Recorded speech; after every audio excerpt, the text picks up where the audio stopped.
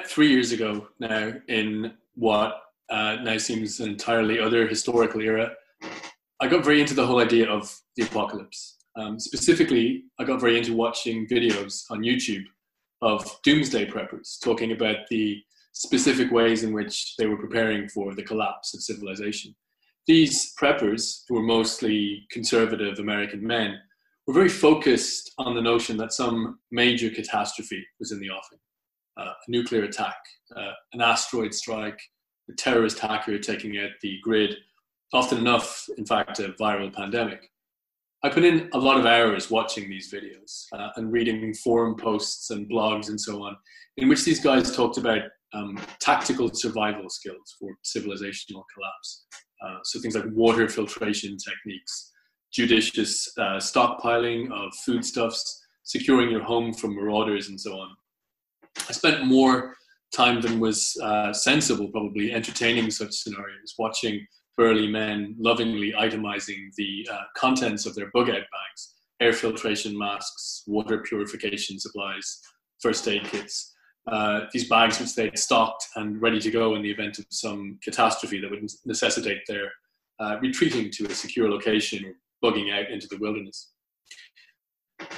Even though it formed the germ of a book, I would end up writing about apocalyptic anxieties and about the people preparing for the end of the world, my interest in such things was not entirely professional. I had some pretty acute apocalyptic anxieties of my own, and in retrospect, this was clearly a way of externalizing them and of sort of giving them shape as a subject. I wasn't doing anything as practical as sourcing air filtration masks or water purification kits, but I was worried a lot of the time. And the prospect of climate catastrophe was increasingly imminent. The fabric of the global political order seemed to be fraying, and it seemed to me that some incalculable darkness was gathering on the horizon of the future. I'd be sitting on my couch with my son, and he would be watching cartoons about friendly anthropomorphized animals, and I'd be looking at my phone, watching footage of starving polar bears, or reading news stories about how another species had just gone extinct, or about how a chunk of ice the size of Lower Manhattan had just broken off one of the ice caps, or about the terrifying proliferation of antibiotic-resistant diseases. And I would feel an overwhelming fear and guilt about the future he would be forced to live in. Part of this was probably just ordinary parental anxiety, but a lot of it was unavoidably the state of things, the world. I was aware of a tension between two things, between my role as a parent and my role as a writer. As a parent, I felt this need to instill in my son a sense of the world as a beautiful place, a good place, a place where the future was a realm of possibility and life. But as a writer, I felt an obligation, or compulsion really, to take account of the ways in which the world was not at all a good place, and the future an overwhelmingly dark prospect. Both of these things felt true to me, equally and oppositely true. And so I wanted to work out that tension in the only way that seemed viable to me, by writing about it.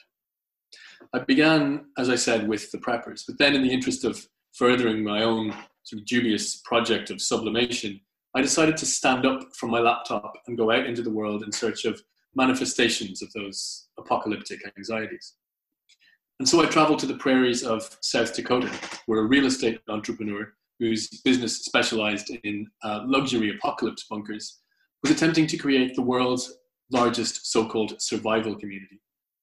This was as chilling a vision of a possible future as I could have imagined. A vast tract of prairie farmland, once a US military munitions storage facility, dotted with over 500 reinforced steel and concrete domes, which had been built for keeping bombs in during the Second World War, and were now being sold off as survival shelters for about $35,000 each. This place was being billed as the place from which civilization would be rebuilt. In the wake of civilizational collapse, I was told, its perimeters would be patrolled by a private army ready to defend its lavishly prepared denizens against the unprepared hordes who would be trying to make their way in. And this seemed to me like a surreal symbol of the inequalities that currently existed in our world, a nightmarish image of the psychic trajectory of terminal stage capitalism.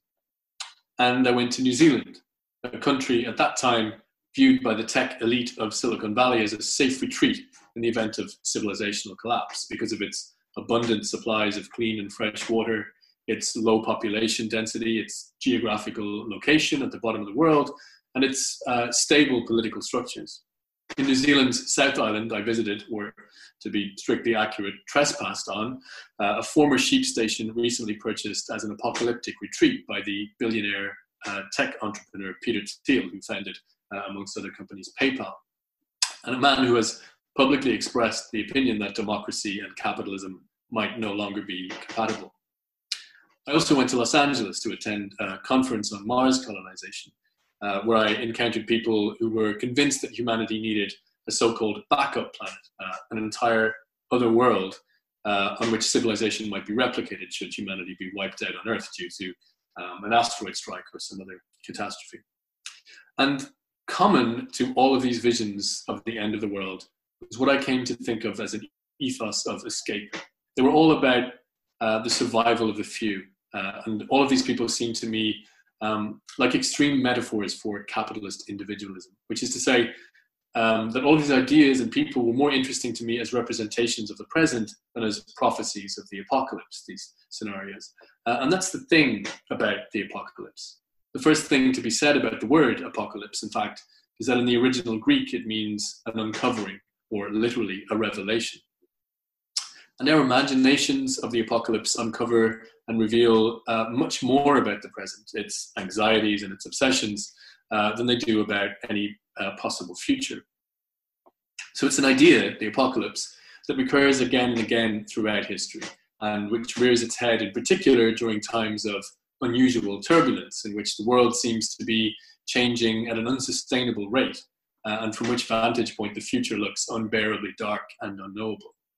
I'm no scholar of religion, but in my not very sort of educated view, it seems to me that the book of Revelation has a lot more to tell us about the time in which it was written, the religious persecutions and political upheavals and so on, than it does about the actual future. Now, obviously, there is a strong element of dramatic irony at play here. There's an elephant-shaped virus in the room, in other words. And look, I like a bit of dramatic irony as much as the next person. But the fact is, the timing of my book's publication just last week is, I would say, a little excessive. You wouldn't dare put this situation in a novel because you'd be laughed out of it by even the most tolerant of readers. The reason I'm talking into my laptop from my spare room in Dublin and not standing on a stage in Notting Hill is that the apocalyptic event, for want of a better term, or some version of it, has happened. So you can imagine that some of these people who I wrote about might be feeling a little smug right now, and with some justification. You can imagine that the private jets may already have left for the luxury survival shelters, wherever they are. You can imagine that Mars colonization enthusiasts might be reminding themselves that social distancing would not be necessary on a planet with no atmosphere where coronavirus couldn't survive and where everyone wears a spacesuit anyway. So they were right, in a sense. But there is one sense in which the apocalyptic vision of the future I so often encountered when I was writing the book has not come to pass.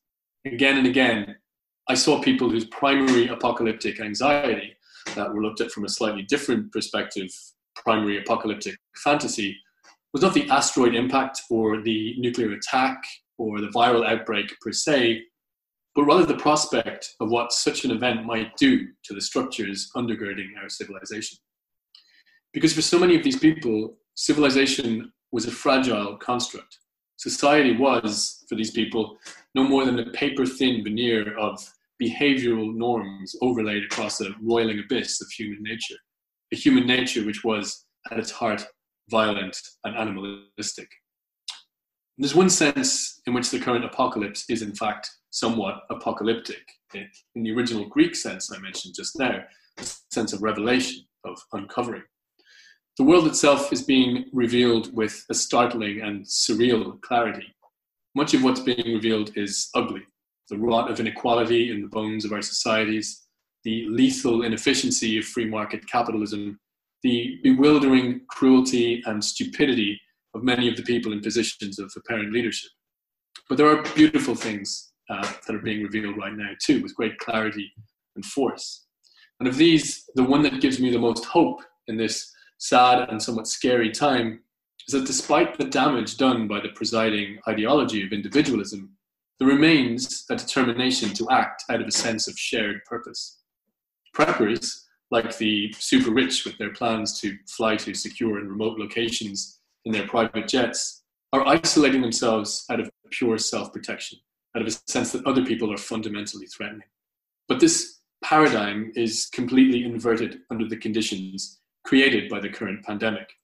Those of us who are bugging in, to use the prepper term, who are keeping a wary distance from each other, are doing so not because we see other people as a threat to be avoided, but because we understand that our fates are inseparable from those of other people. And this, to me, is a definition of civilization. And so, if this is an apocalypse, it's one that reveals things that might give us some hope for the future. Thank you.